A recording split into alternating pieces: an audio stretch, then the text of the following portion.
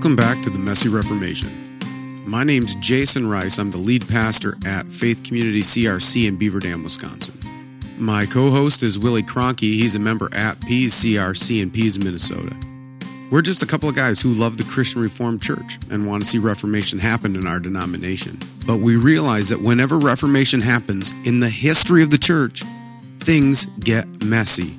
And after this past synod, things are continually getting messier and messier in the Christian Reformed Church.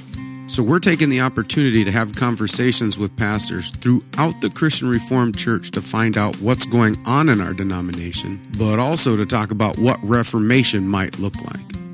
If you haven't already, take a moment, click subscribe so you don't miss any of our upcoming content. We are dropping episodes every single Sunday evening. We also want to continue to say thanks to everyone who sponsored us on Patreon. We're slowly making our way toward our goal of 20 sponsors at $5 a month. If you appreciate what we're doing and want to help us continue to put out content, head on over to patreon.com/themessyreformation. You can also support us for free by sharing our content. I'm a terrible self-marketer and need your help. If you know of anyone who would benefit from listening to this content, let them know about the Messy Reformation. Also, let them know about our newest announcement, the Hall of Tyrannus. We're really excited about this new opportunity to disciple reformers for the CRCNA. If you'd like more information on this, head on over to themessyreformation.com and look for the Hall of Tyrannus. With all of that said, we're going to get to this week's episode, which is part 2 of Willie and I's conversation about current issues in the Christian Reformed Church.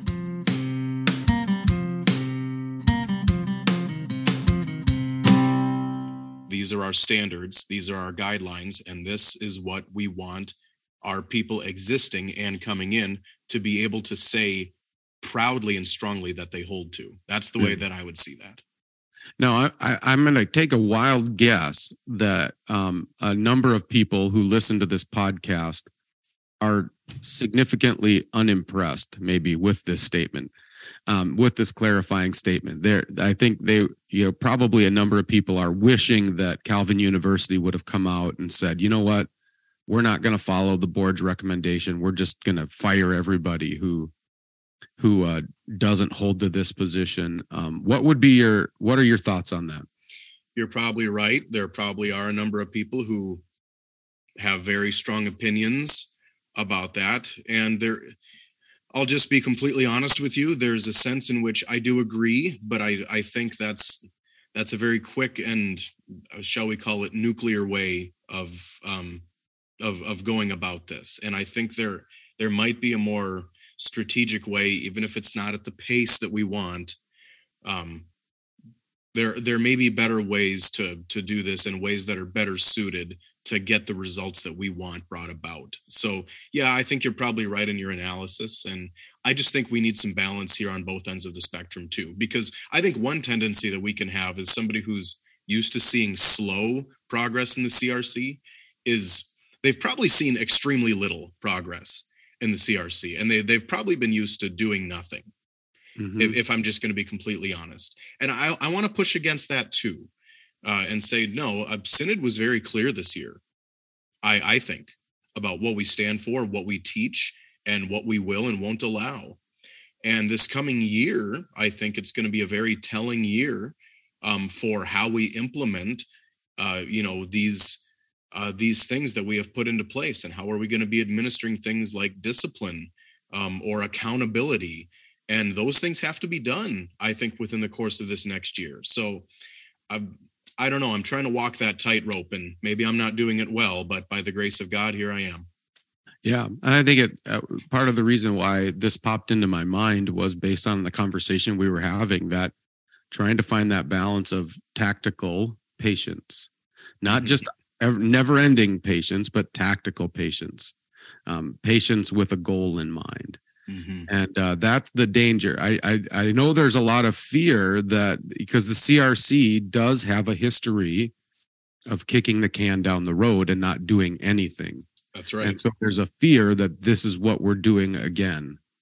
But I think on the other hand, and sorry, brothers who are going to maybe feel this, but on the other hand, there's a lack of patience in letting this go out, where we want it fixed. We want the denomination different now.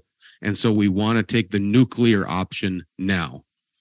And yes, I have talked a little bit about options and some authority that Synod has to do some nuclear options. Synod does have the authority to take some nuclear options regarding the board of the university, but we need to we don't do things just because we can. We do things because they're right. And what's the best move going forward? What's going to bring honor to God? And so I don't know either. I'm not sure what the path is. I'm thankful that Calvin University has made this statement. It gives me some hope that they're looking at moving from here on forward. We are going to increasingly become a college that lives in line with the standards and the teachings of the Christian Reformed Church. And that kind of follows along the line of what Paul Vanderklay said coming right out of Synod this past year, right? Yeah, right after Synod 2022, he said, Calvin University, as a result of this decision, will increasingly become more conservative. Mm-hmm. And here we are 6 months later. I mean, would have we ever expected to hear this, that all future faculty are going to hired at this institution are going to have to hold to the standards of the Christian Reformed Church or submit a gravamen? I get that that's in there, but I think if you read between the lines a little bit, you can hear, and maybe this is my optimism, but if you read between the lines a little bit, you can hear all future hires are going to hold to the church's teaching, and we're going to bring this college is going to come in line with the school. That's correct. And it's the prerogative of the board and anybody who these professors are put forward to on whether they're hired or not. So, I mean, it's not just a blank check. And I do want to make that very clear that it's not just free game for just anybody to come in. There is some clarity now that we didn't have a year ago. So yes. I want to praise God for how he's been active here too. Yeah, amen. Yeah, so I'm really thankful for that. And again, I think that's even more good fruit that we're seeing in the denomination as a result of what was done in Synod 2022. And I do think, and I have kind of assumed that everybody listening to this knows this, but I really want to reiterate, and I think we should talk about this a little bit. I think Synod 2022 did some really good, hard work. But I actually think Synod 2023 is going to be more consequential, more difficult, and it's going to require much more work and effort. It's going to be exhausting, emotionally draining, because now Synod 2023 is where the rubber meets the road. Mm-hmm. Synod 2022, we made declarations and we made decisions. We made some of the, I would say, doctrine stuff, but Synod 2023 is where that doctrine meets life application. Mm-hmm. And so it's kind of like, okay, are we going to live by these decisions or are we not going to live by these decisions? And that has been where the CRC has kind of flinched a little bit, when it's been like, you either, fish or cut bait. You either are part of our denomination, you live by our standards, or you're not part of our denomination. And bring discipline. And so 2023 is going to be a big one. And so I want to keep encouraging everybody who's listening to this to be thinking about that and to be making sure that we're sending solid delegates to this next synod who are willing to kind of uphold what Synod 2022 did and then enforce that as well, to make sure that we're a denomination that's living to the glory and the honor of God. Mm-hmm. And in doing so, exercising all of the marks of the true church, of which the third is a faithful exercise of church discipline.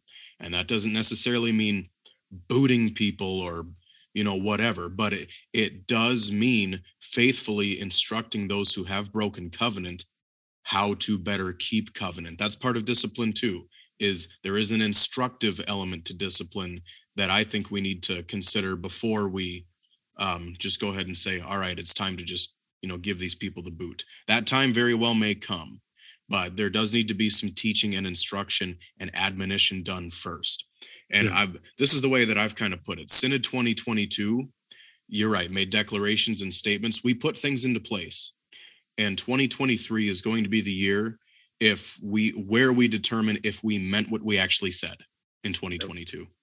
Yeah, I agree. And from listening to some of the more liberal leaning pastors and members of the CRC, they are all convinced that Synod 22 was a fluke and was not representative of the denomination as a whole.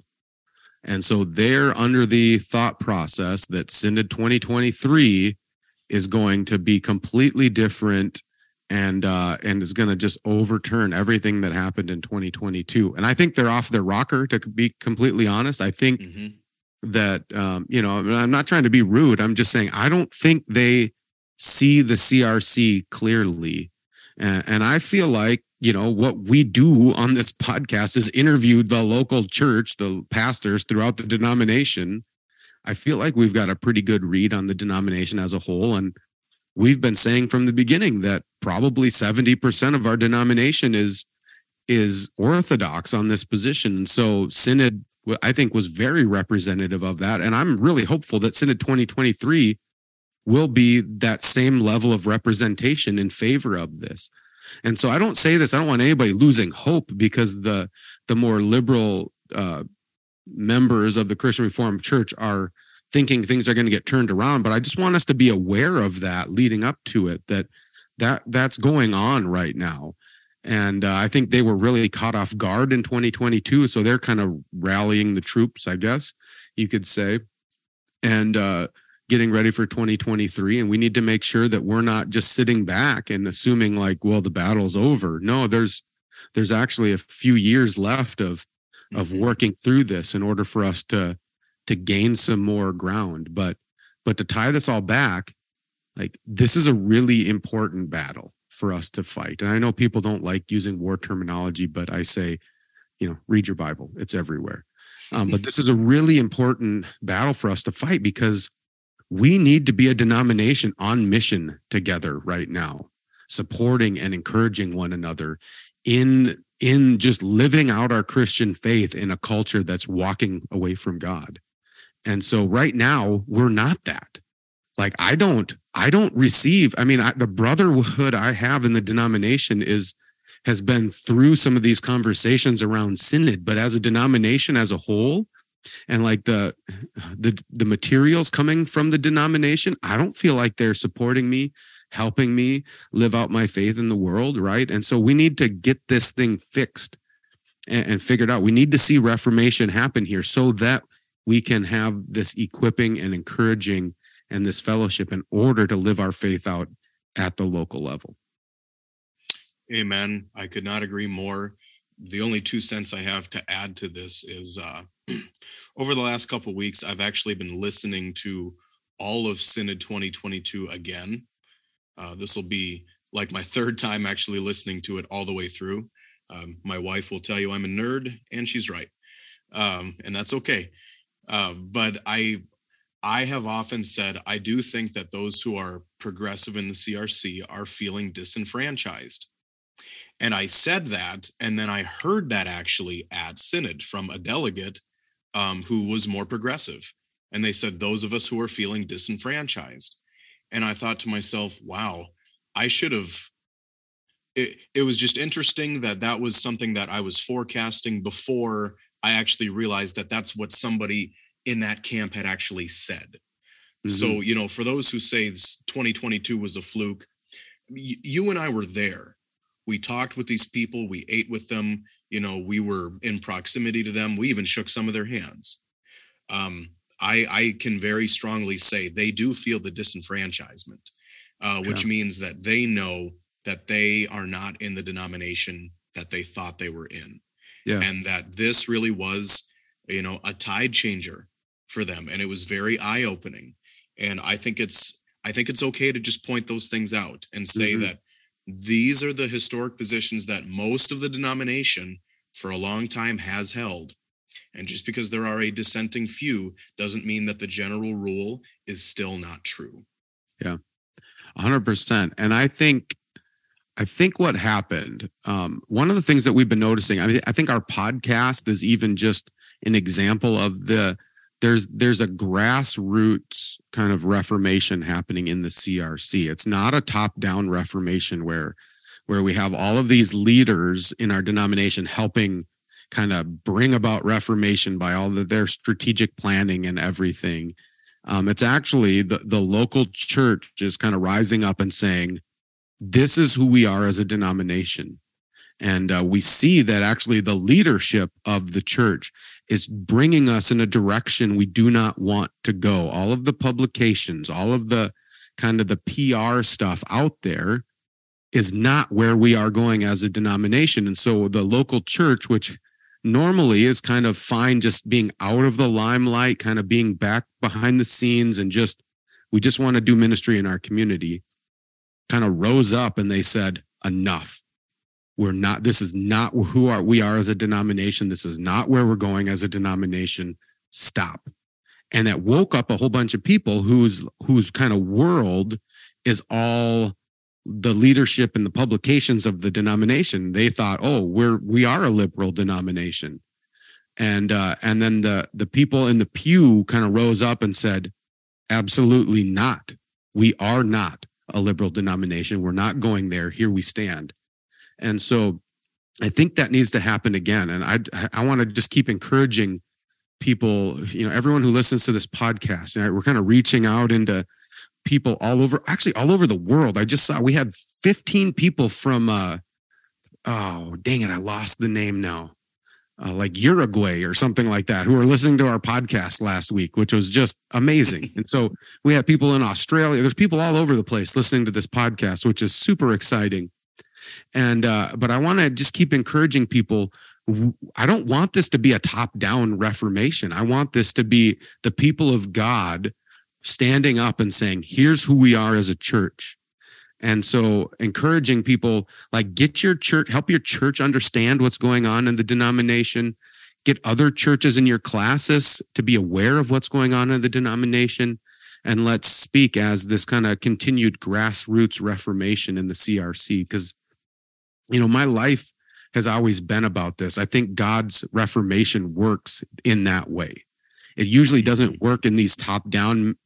It usually works as leavening the dough. And so God's been leavening our denomination for a while. That's where all of a sudden this kind of younger batch of conservative reformed people have kind of popped up in the denomination. That's the fruit of just faithful ministry from people from 20 years ago or more, all of a sudden bearing fruit in the denomination. And now it's leavening. And we just want to see that happen more and more, this kind of grassroots revival in the CRC. That's a very good word. And just my word, I guess, to not necessarily pastors, but either church leaders or just parishioners, be an encouragement to your pastor. We've had a number of them on this podcast, and we've had a number of them, that we both know have attended synods and who are very active in their classes and who are striving for this kind of reformation that we've been talking about. And that doesn't come without a cost. And that does not come easily. So if you get a chance, to encourage your pastor who is involved in these things, in these efforts, just take a time to just thank them and just, offer a prayer of thanks up to God for the work that they're doing, and just pray that their spirits can be continually refreshed and restored, and be ready for how God is going to use them in the future. Amen. And here's another way you can encourage your pastor. This has been on my mind lately. There's been a few newer members who have been regularly attending our church. I mentioned them in a previous recording, that they came to our church because they were looking for solid expositional preaching, which just really warmed my heart. But the way that they listen to me preach encourages me so much. I went up to told them and just said, just watching you listen and be engaged in my preaching and responding and just paying attention, it gives life to my body as I preach. It fills me and allows me to fulfill my calling more effectively. And you would think it's just a small thing, just attentively watching and listening and engaging with your pastor's sermon, but that is a massive, massive encouragement to your pastor. And so that may seem like a little thing, but that's really huge, huge way to encourage your pastor. Mm-hmm. Absolutely. Yeah. So Willie, we've got a little bit of time left in this podcast, and we've covered quite a bit of ground. What kind of words do you have for our listeners as we're looking forward to Synod 2023, and we're looking forward to, we've got spring classis meetings coming in January, February. So people are starting to think about classes coming up, and that's when overtures are going to have to be submitted, and Synod delegates being put forward. Synod delegates are being chosen. All that's happening in the next few months here. What words do you have for the pastors and the office bearers and the lay people of the CRC? A lot of things come to mind. My first thing is keep a close watch on your life and your doctrine, honestly, and make sure that you're continually shepherding the flock of God that is among you, exercising oversight, as Peter would say. Also, be aware for how this isn't necessarily a denominational thing, but for those of you who are pastors in your contexts and who even do engage these things on the cultural level, watch how the people in your contexts are being catechized. This was something that I was just talking to my wife about. We were talking to somebody, and I said, I made it very clear that in my interactions with this person, I used as much scripture and as much of the Heidelberg Catechism, maybe even the Canons of Dort, as I could. And she, well, why is that? I said, because this person is being catechized by the world. Mm-hmm. And they do have standards that they teach too. And they have their own doctrines that they do subscribe to as well. And they are antithetical to the gospel and the Church of Jesus Christ. So I would just say, let's continue to labor in these things, teaching and instilling good doctrine and good life practices too, as we go forward. And for those who maybe are operating on the classis level, continually be thinking about who you can put forward as good delegates to go to this upcoming synod. As we've discussed, it's going to be a labor-intensive year, and we're going to be in need of people who are willing to step up and do the hard work of leaders in this denomination, and that might actually mean administering discipline. Mm-hmm. And I think, sending delegates forward to say, I care about the Church of Jesus Christ. I care about the purity of the church as the church has been entrusted to our care. And I'm going to make sure that these things are sought through. Those would be some things that I would say just as an immediate aside. Yeah, good word. Yeah, I really want to just re-emphasize a couple of things you said. And the one is, we end our every episode of this saying, keep a close watch on your life and on your doctrine. Mm-hmm. And that's really important, especially in the midst of Reformation and in the midst of what you may think of as battle. Because it's really easy. We're seeing some of this fallout in the Southern Baptist Convention of stuff that happened in the midst of their Reformation, right? I've spent years studying the Southern Baptist Reformation, and in the name of the cause, they covered up things, and they did not keep a close watch on their life and on their doctrine. That's right. And now they're reaping some bad fruit as a result of it. And so we don't want to make that same mistake. And it's easy to justify anger and vitriol and impatience and all of these anti-fruits of the Spirit in the name of pursuing the cause. And we need to fight against those temptations in ourselves. We can't become angry and bitter and all of those things in the name of Reformation. Reformation happens through the power of the Holy Spirit, which means love, joy, peace, patience, kindness, goodness, gentleness, faithfulness, self-control. Mm-hmm. That's how our Reformation has to happen.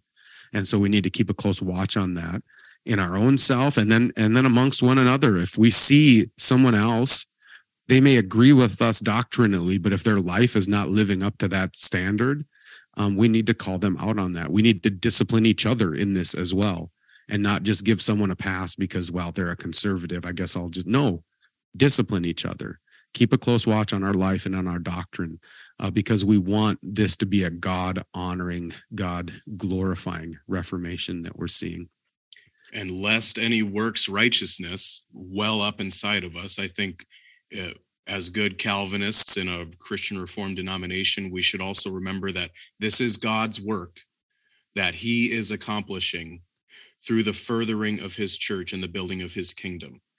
And we are participants in that, but not in such a way so as to rob God of his own glory, not in such a way to not give the glory where it is due. We are active in how he has called us to live. We still have to walk in those good works that he's prepared for us in advance to do, but he's the one who's prepared those works, and he's the one who equips his saints, and he's the one who empowers his church and builds his kingdom. So lest we think that we do this in our own power, we do this from a place of victory of what Christ has accomplished and how he is building his church in this world. It's not of our own strength. It's in his strength, which is why the glory goes to him alone. Yeah. Amen. Praise God. Yeah. And I want to throw one more thing in there, and this is long term. I want to work towards Synod 2023 being faithful. But in general, I want to encourage Reformation to keep going on much longer than just 1 year. I'm thinking like generation upon generation upon generation. I've been struck this past year, and I know I lost the psalm, but the psalm encouraged them to raise their children in such a way that their children would be able to disciple their grandchildren. And so the importance of the church, not just thinking we need to save the kids, we need to save the young people who are leaving the church, and thinking, no, we need to disciple these people in such a way that they will be able to disciple the next generation and the next generation and the next generation.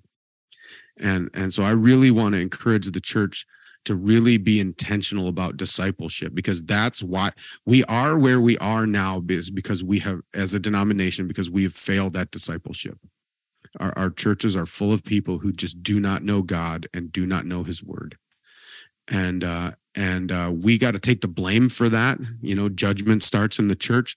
Let's take ownership of that, and then repent of it, seek forgiveness, and then seek to live in the power of the Holy Spirit to start discipling our people. And that means from like preschool on up through, people on their deathbed.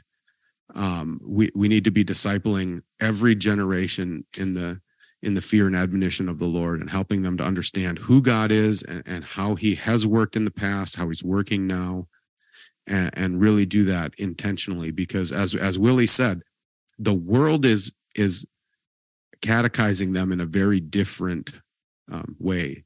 The world is catechizing all of our people in a very different understanding of who God is and how he's working in the world, and who they are and how they inhabit the world. And so we need to be really intentional about that. And I just read a study this past week from Lifeway Research that said, the average church attender right now attends church twice a month, which means they're receiving like less than an hour, because most people are only preaching 20-minute sermons.